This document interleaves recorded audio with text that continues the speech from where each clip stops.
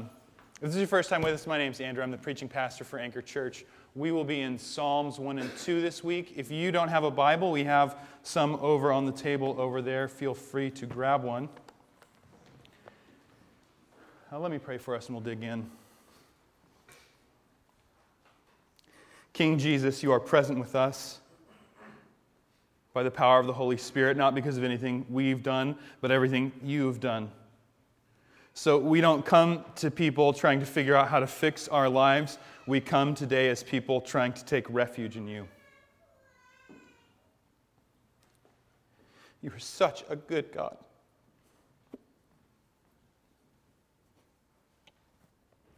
Help us to hear your word and just the truth of your love today and of your beauty, King Jesus. God, we love you so much, and we pray these things in your name, Jesus Christ. Amen.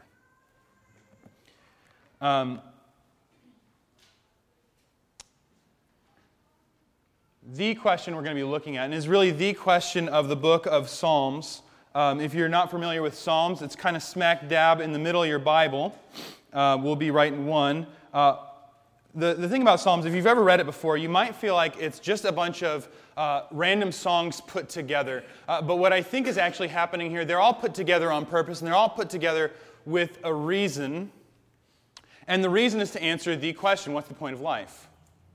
I think it's important to understand that we as Christians get to ask that question. Me as a pastor, I get to ask that question. The point of my job as a Christian pastor is not to come to you and pretend like I've got my whole life and everything figured out. The point of my life and the other elders in our church is to live lives dependent on King Jesus and the power of His Holy Spirit. That's our job. And so it's fair for us to go to God and ask Him what the point of life is. And if you don't know Jesus, this might be the reason you're here. You might be asking this very question, what is the point of life? Why am I even here?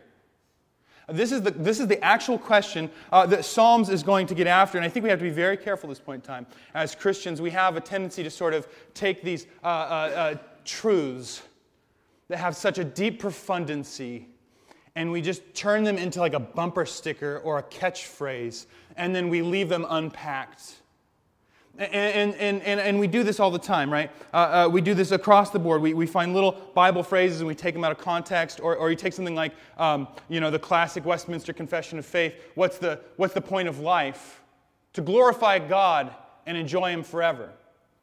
Well, yeah, but if that just hangs out in space and you don't know what it even means to glorify God, what it means to enjoy Him, or what the point of your life is, what good is a statement like that if we're not actually embodying and incarnating the profound truth?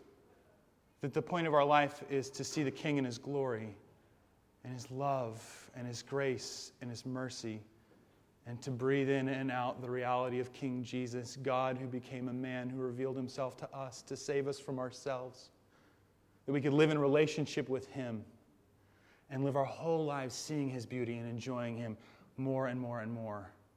Right? That's what the phrase is trying to get our hearts at. But if we let it just be a t-shirt or a bumper sticker, we miss what's there. More importantly, Psalms is going to tell us that the point of life is Jesus. If you've been with Anchor Church for any period of time, this isn't going to be a surprise for you, that I'm going to say that this book is going to say the point of life is Jesus. In fact, Jesus in Luke 24 is going to say the whole point of this whole book is Jesus. And so here we go. And as we look at this, what we need to see, the point that this book is trying to get us at, Psalms, is the reality that God is the King of everything. And the way to live is to live in relationship with Him through Jesus. So let's go ahead and start in verse 1. We'll be in 1 and 2 today. Blessed is the man who walks not in the counsel of the wicked, nor stands in the way of sinners, nor sit in the seat of scoffers. But his delight is in the law of the Lord, and on His law he meditates day and night. Let's just start with the first word. We'll see how we do. We'll get into lunch, but we're just going to take that first word apart, blessed. Why is this one important? Well, everybody uses it, right? Everybody uses it. Wiccan folk use it. New Age folk use it. Everybody, everywhere uses it. And we all mean something different. And in fact, if we're not careful as Christians, we can just use that word and we just throw it around, right? I was blessed with a big old house. I was blessed with a nice sunny day. I was blessed with, and we just fill it in. And it sort of can be reduced to just sort of material blessing. It can sort of be reduced to things went well today. I was blessed because things went well today. Well, does that mean for the believer even, who things didn't go well today, does that mean they're not blessed? It doesn't. It doesn't, but we have to catch our language. Yeah, I'm graced. On Monday, me and Craig got to have coffee with a guy who plants churches in the Congo. They meet in the evening because they can't afford roofs on their churches, and it's too hot to meet in the morning, right? God has graced us with a roof. It's 11, and it's not too hot, and we live in Washington, so it's never really actually too hot, right? We've been graced. Don't forget, this is a gift. We meet in a Boys and Girls Club, and it's a gift that we even get to be here, and it's a gift that we're here together. But this word blessed, when God's getting at this word blessed and so on, blessed is the man, blessed is the one who's in relationship with God. The way that we're blessed is through a relationship with God. Blessed is the one who knows God. Because all of a sudden, if we just think that this is just material blessing, we're going to read this to try and get out of it. How can I get stuff out of life by listening to Jesus? Is the point of listening to Jesus to get stuff out of life? No. The point of listening to Jesus is to get Jesus, by the way. Right? Blessed is the man. This is about the relationship we have with God. This is not about our circumstances, but the relationship we have with God through Jesus and His cross.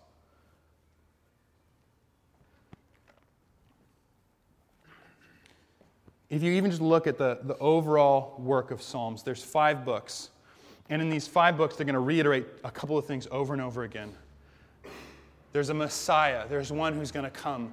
And He's going to restore a people, and He's going to restore the world. His name's Jesus. It's looking forward to Jesus. And throughout the whole thing, a lot of it's being put together and understood by people who are actually living in exile, away from the land they thought they were supposed to have. They thought they were supposed to have a king. They don't have one of those. They thought they were supposed to have a temple and a place to worship God. They don't have one of those. And 2 things, 2 drum beats that get beat again and again and again that tie the whole book together is that God is the king of everything, and we need to have both faith and hope in that reality. We have hope that He's going to come and He's going to put our lives and He's going to put this world back the way it's supposed to be. That's the end of the story. The new heavens, the new earth, the redo. No more tears. Jesus is going to wipe every tear from every eye. That Jesus is going to put creation back the way it's supposed to be. No sickness, no dying. This is why He does the miracles. Could have done anything, right? Could have done anything. He's got power. He heals the sick. He casts out demons. He feeds the hungry, right? It's restorative work. He's restoring this creation, and He restores people by forgiving them of their sin and making them in right relationship with God because He's the King and He can do that. So, hope and faith. Hope that He's going to do that. And faith that when I drive from my house on 99 and it doesn't look like Jesus is the King of everything. Faith in the times when suffering is close at hand, when things feel like they're falling apart. Faith that even when it doesn't look like Jesus is the King, He still is. That's what Psalms is after. That's what Psalms is trying to show us. And my hope is that you listen to that message. Because the message that, God will bless you. He'll prosper, you're going to talk about prospering. He'll prosper your ways if you do what He tells you. So He'll give you a house and a nice car and good health and this and that. That's not going to help you on the dark night. That's not going to help you when things are falling apart. It's Jesus is there. He's with you. He's present and He's still the King. Blessed is the man who's in relationship with Jesus. The greatest blessing we have as Christians is Jesus. Blessed is the man who walks not in the counsel of wicked, nor stands in the way of sinners, nor sits in the seat of scoffers. But his delight is in the law. Now, this word here, I know I hit this one last week, but I don't think we can actually hit this enough. We use the ESV as a church. It's a very good word-for-word translation. There are other good word-for-word Bibles. You don't have to use this one. You can use the NASB. That's a very good one. There's others that are great. But this word often gets translated law, but this is the word Torah. This word has a wide range. It's the teaching of God. It's the instruction of God. It's the testimony of God. It's the ways of God. It's more than just the things we do and don't do. It's what we know about God and what He's revealed to us The first 5 books of the Bible are called the Torah. What does it start with? Does it start with a rule? Does it start with the 10 Commandments? No. It starts with the reality that God made everything out of nothing. It starts with God made people to be in a relationship with Him. It starts with the story of God, even when human beings break everything, making a promise to come and fix everything. That's how it starts. It's not just the to do and don't do. The Torah is, yes, there is that, but it's way, way more than that.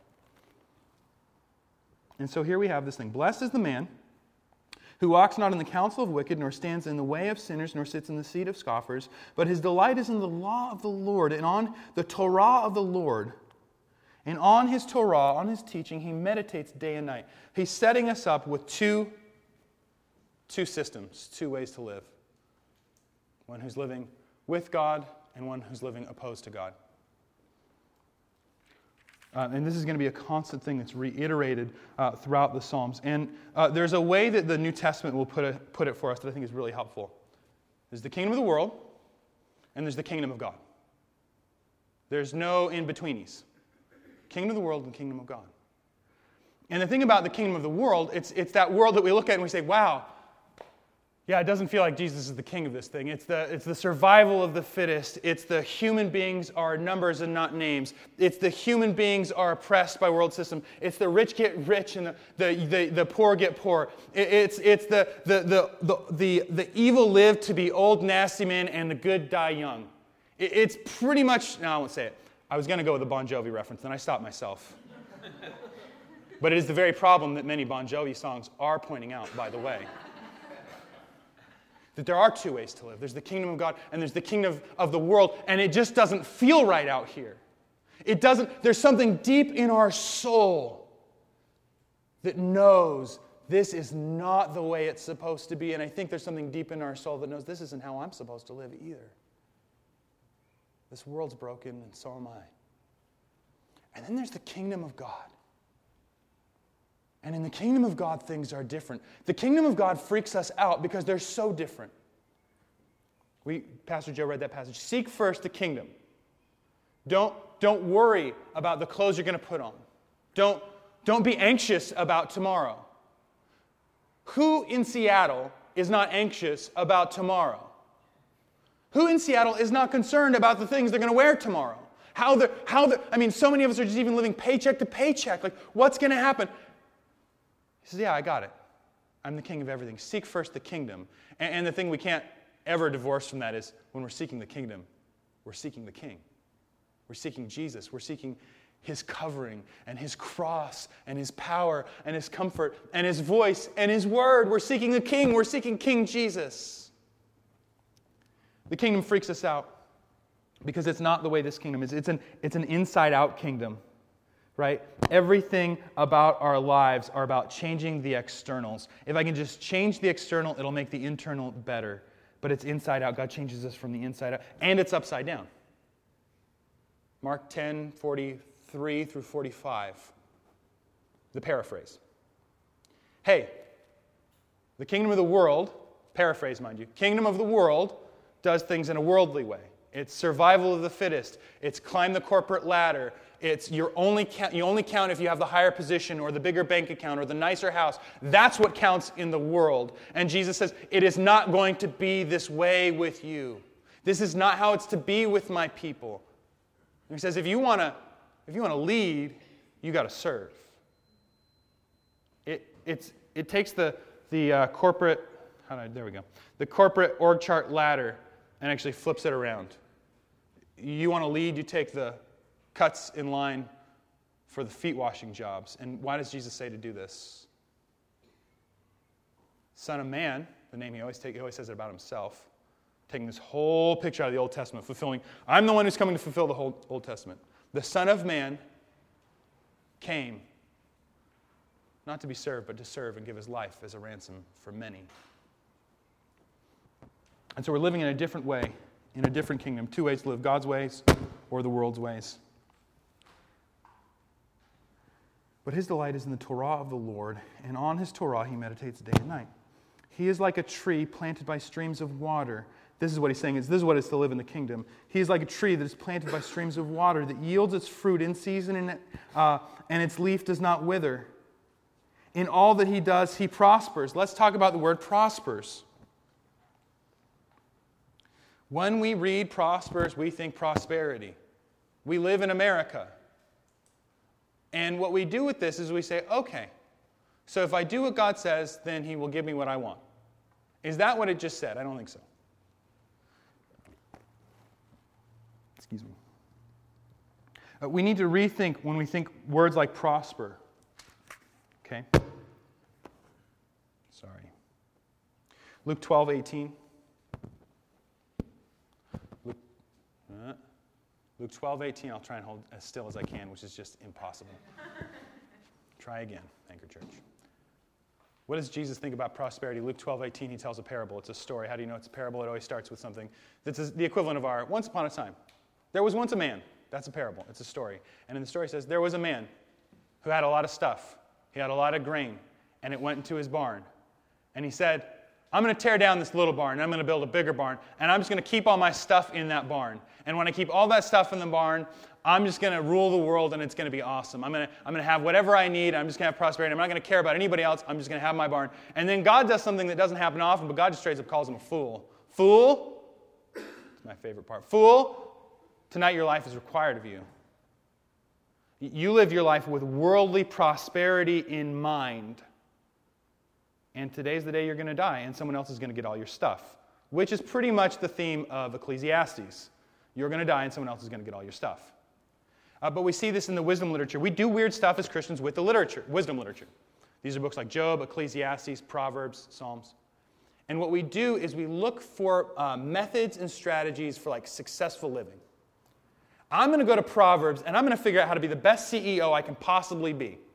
I'm going to go there, and I'm going to figure out how I can make the most money, and I'm going to use these texts to say that this is what it is to be godly. It's to climb the corporate ladder, to rule the city, to get money, and to be shrewd in business. Is that the kingdom? That's the world's sense of prospering. You have a big old bank account with lots of money. And I'm not saying that you're in sin if you have that. I'm just saying that that's not the point of life. Knowing King Jesus is the point of life. Famous quote from a famous missionary, and you've probably heard it, so there it is. If you haven't, here you go. Jim Elliot, who died on the mission field, said, "He is no fool who gives what he cannot keep to gain what he cannot lose." If we take the Bible and reinterpret it, prospering, how can I just have a big heap of created things and make that the point of my life? We actually miss the whole point. To prosper, then, is to prosper in every situation. It's to be this planted by streams of water that yields its fruit in season, and it does not wither. This is like a story that Jesus once told. There was a guy who had a house that he built on the sand. And the wind came, and the flood came, and that house fell down. There's another guy who built his house on the rock. And the wind came, and the flood came, and the house stood. Difference between the two men. One guy built his life on the Torah of the world, the teaching of the world. The other guy built his life on Jesus. What freaks us out about this? The same thing that should freak you out about the book of Job. What's the difference between the two houses? Do they both get wind? Yes, sir, they do. Do they both get floods? Yes, sir, they do. What's the difference? Jesus is the difference. If we reduce blessing and prosperity down to these sort of American dreamish kind of things, we'll find ourselves asking the same questions that the Pharisees asked of Jesus. It may have been scribes in this story, so please forgive me. Hey, Jesus, there's a guy who's blind. Is it his sin or his parents' sin that made him blind? Neither. He lives in a broken world. This is for the glory of God, and he heals him. Psalm 1 is not to try and tell us how to prosper and to have a big bank account. Psalm 1 is to tell us how to live in a broken world, and that's to live knowing that Jesus is the King. This is not so. The wicked are not so, but are like chaff in the wind that drives away.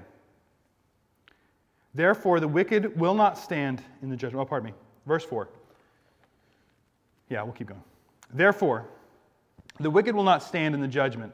This is a reference most likely to all the dudes in the city who are good dudes, or supposedly good dudes, got to sit in the front and they got to be standing in the judgment. That means they're an actual place in the city for the guys who are respected folk in the city. Nor sinners in the congregation of the righteous. For the Lord knows the way of the righteous, but the way of the wicked will perish. And this is where we have to stop and say, really? Really? Isn't it the Bon Jovi problem? The good die young and the rich get richer, and the nasty rich old guys get nastier and richer and older? This is looking forward to what's going to happen here as we look into Psalm 2. This is looking forward to what Jesus has started and is going to complete at his return. Psalm 2, verse 1. Why do the nations rage? And if you're in the ESV, you're going to see a little 3 probably. Do you have a 3 in your Bible? When you see one of those numbers, look down, because it'll say this. Or nations noisily assemble. They're making a holler. They're making a noise. They're clattering. They're chammering. Why do the nations rage and the peoples plot in vain? The kings of the earth set themselves, and the rulers take counsel together against the Lord and against his anointed, saying. Let's address a couple of things here. On the top here, why do the nations rage and the peoples plot in vain? It seems that the Bon Jovi problem happens, but that God is actually going to settle that particular score. We might count it slow. Peter's going to be really good to point that out. We think he's slow. He's not slow. He's working it out in his time. The kings of the earth set themselves in ruler and take counsel against the Lord and against his anointed. So this is systematic opposition. This is systematic opposition. This is out of the individual and into kings and companies and nations with systematic opposition to the kingdom of God. This is people buying into the rat race and of the objectification of human beings, whether that's in the factory or on the internet or whatever it might be, that human beings are just a means to an end to get whatever we want out of it. It's the love of money, the love of power, and it goes on. And these things are in exact opposition to the Lord and against his capital A anointed Messiah, Jesus. You could reinterpret that and just say it. The kings of this earth set themselves, the rulers take counsel together against God the Father and against his Son. And you'll see why in just a second. Let us burst their bonds apart and cast away their cords from us. They're not interested in living in his kingdom. They want to live in their own kingdom. He who sits in the heavens laughs, because he knows it doesn't really work that way. The Lord holds them in derision. Then he will speak to them in his wrath and terrifying in his fury, saying, as for me, I have set my king on Zion, my holy hill. We as Seattleites don't really like the word wrath, and there's some good reasons for that, but we got to address that. Wrath is simply the actionizing of God's justice in the world. And even as we saw with that word prosper, don't confuse, hey, that guy has the biggest house and he's the biggest jerk. He has a house compared to the size of jerk he is. Why did God bless him? Well, his love is money. His idol is money. Rarely in America do we consider that might actually be the business end of God's justice. You want to love money? You want to love possessions? Take them. You want to worship that? Have it. We rarely would ever, I have yet to hear in all the church planter and pastor conferences I've ever been to, I've never heard the guy who says, I got this whole write-up in the newspaper about our church this week. And they said how rad it was. And then open the Bible and it says, woe to you when they speak well of you, and have them say, are we doing what we're supposed to do as kingdom people? Can you guys check in on this? Everyone just celebrates and says, yeah, we're prospering. It must be good. We never stop and ask the question, what does God think about it?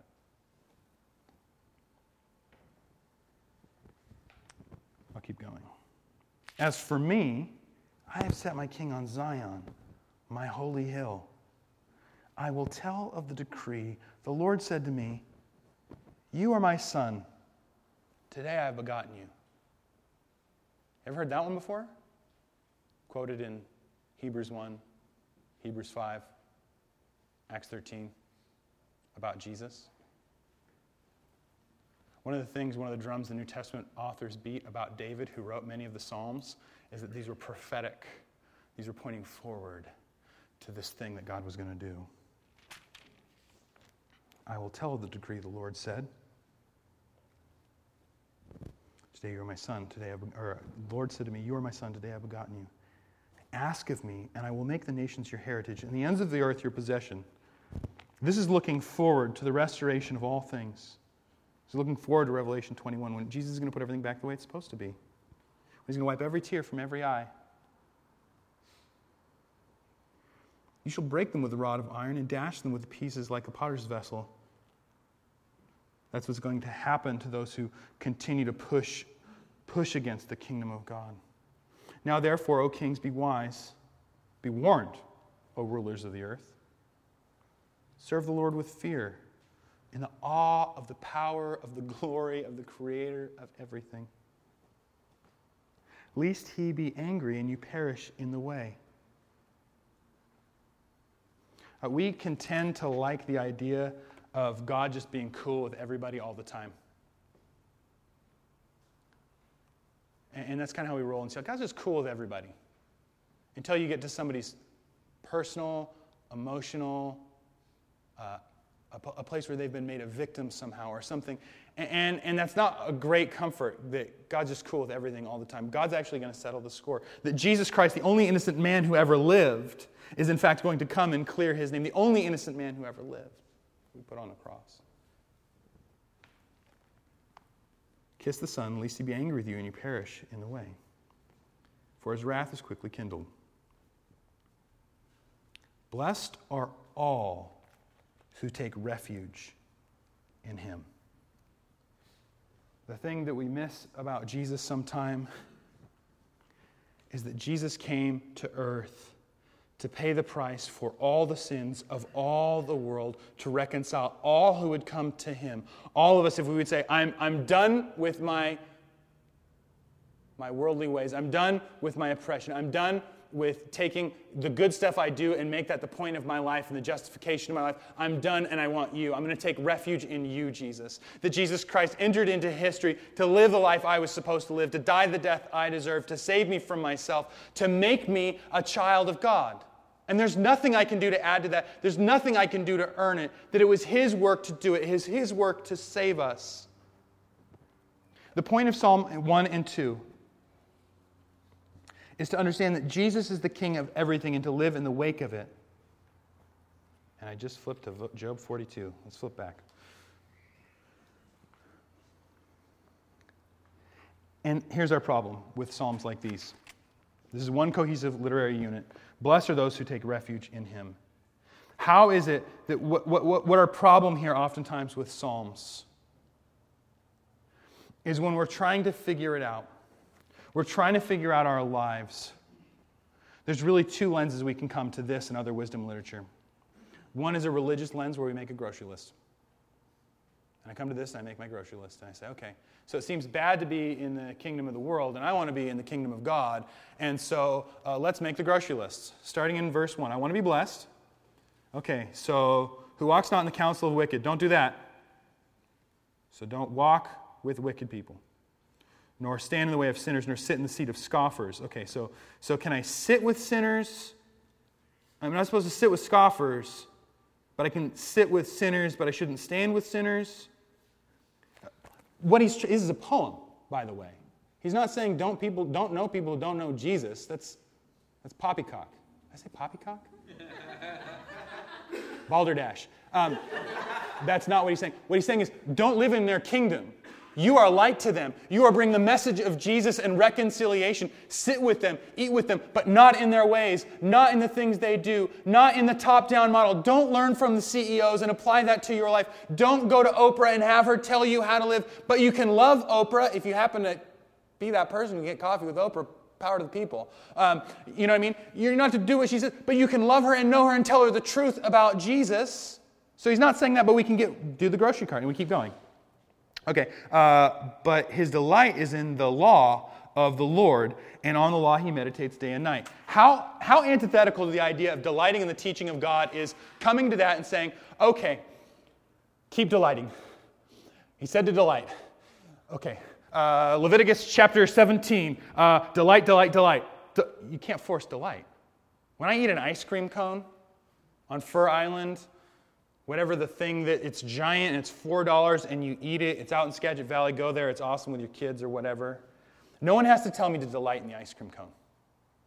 I just do. It's good and I praise Jesus for it. But we try and will it. Okay, so I got to delight. Be like a tree. Oh, geez, how am I going to do that? I can keep going, but it's ridiculous. So we have this, what we'll call the religious lens and the gospel lens. The religious lens, I go to the wisdom literature and I try to make a grocery list. Okay, so I got to be like this. Proverbs 3:5. Trust the Lord with all your heart. And you realize that it becomes absurd because it's not really about just doing, it's about this relationship we have with God. Now there's this gospel lens. This is the other lens that we can do. And this is how we got to begin to see the whole of the Psalms. How is it that we take refuge? How is it that we're actually blessed? Blessed are all who take refuge in him, back in 12. Verse 12, this is the answer for how to live verse 1, blessed. You see the inclusio, blessed and blessed? Inclusio. That means something at the top. Sorry, I should have said it that way. There's something at the top, there's something at the bottom, and it puts the two things together. Okay? Blessed, blessed. Blessed are all who take refuge in him. In who? In the anointed, in the Messiah. Well, how do I do that? How is it that I can be blessed? It's the second lens. It's not that I try and white knuckle and muscle Psalm 1 in my life. It's I take refuge in the one who's the perfect Psalm 1 man, Jesus Christ. Think about how well this describes Jesus. Not on my best day as a Christian when I'm trying really hard. There's a joke in there. Blessed is the man who walks not in the counsel of the wicked, nor stands in the seat of scoffers, nor sits in the seat of, way of sinners, nor sits in the seat of scoffers. Jesus walked with people who needed him desperately, who were living in opposition to God, but was not affected by them, was not influenced by them, but rather he influenced them. He's like a tree planted with streams of water. But his delight is in the law of the Lord, is on the teaching. He is the very embodiment of God's teaching. And the Word became flesh and dwelt among us. You don't get much more Psalm 2 than actually being God's teaching incarnate.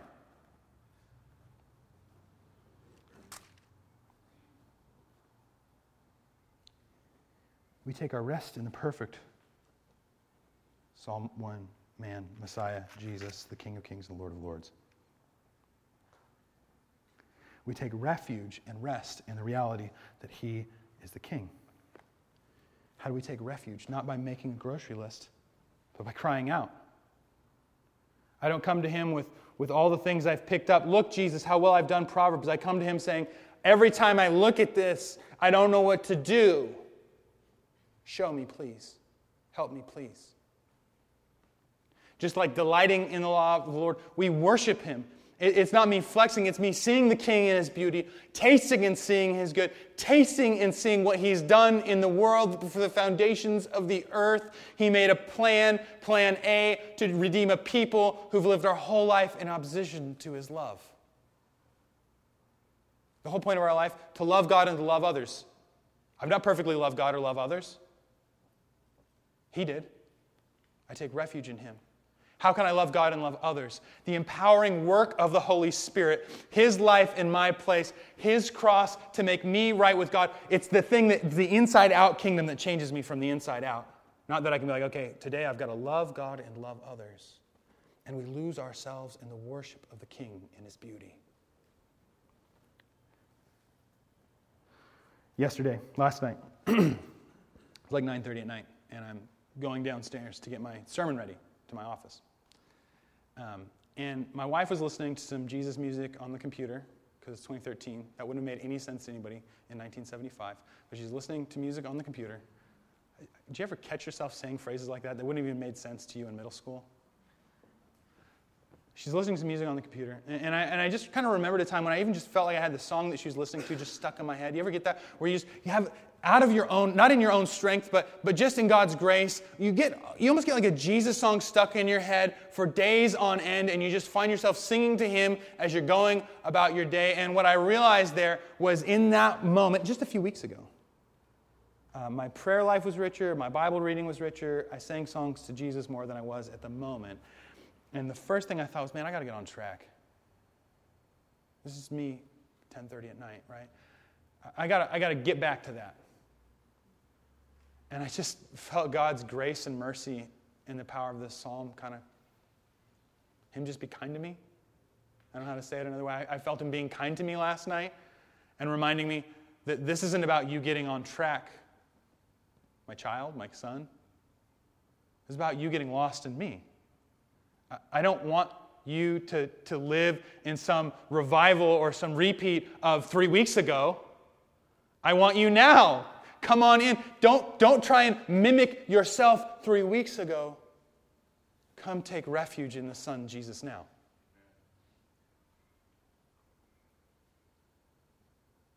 It's not us trying to figure out how to be Psalm 1 people. It's us embracing the Psalm 1 King. And when we embrace the Psalm 1 King, He transforms us, and we look more like Psalm 1. We're living in relationship with Him, and we're blessed. That's the blessing.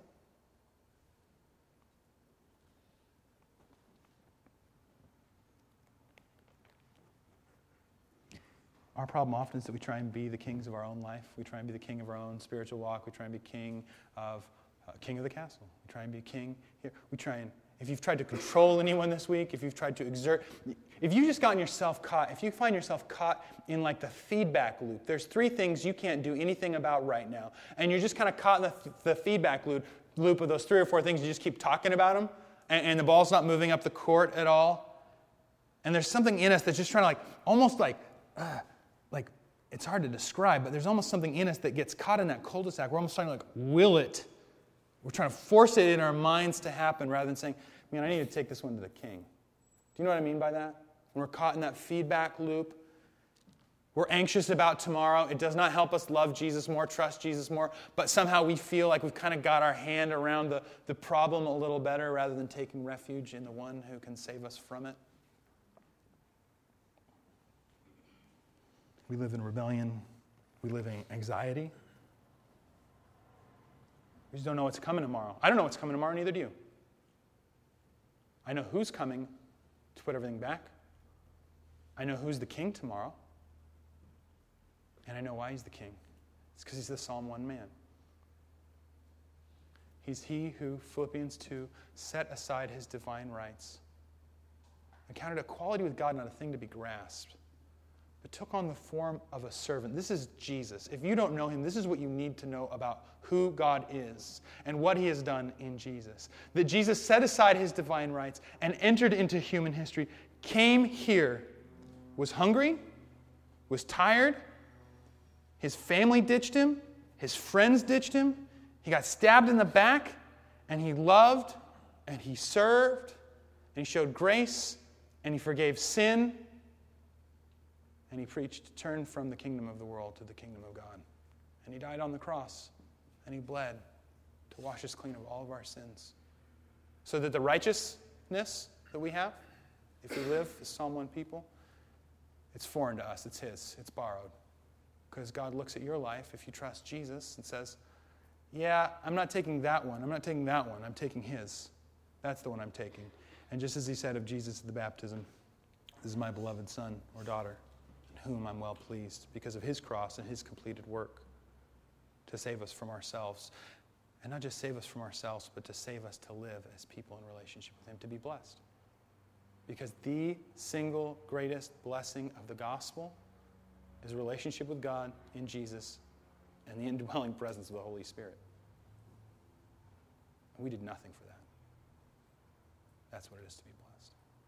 So as we read Psalms, we have a lens.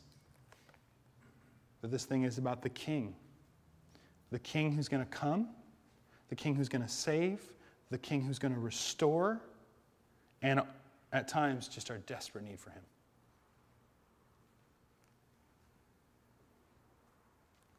Let's pray.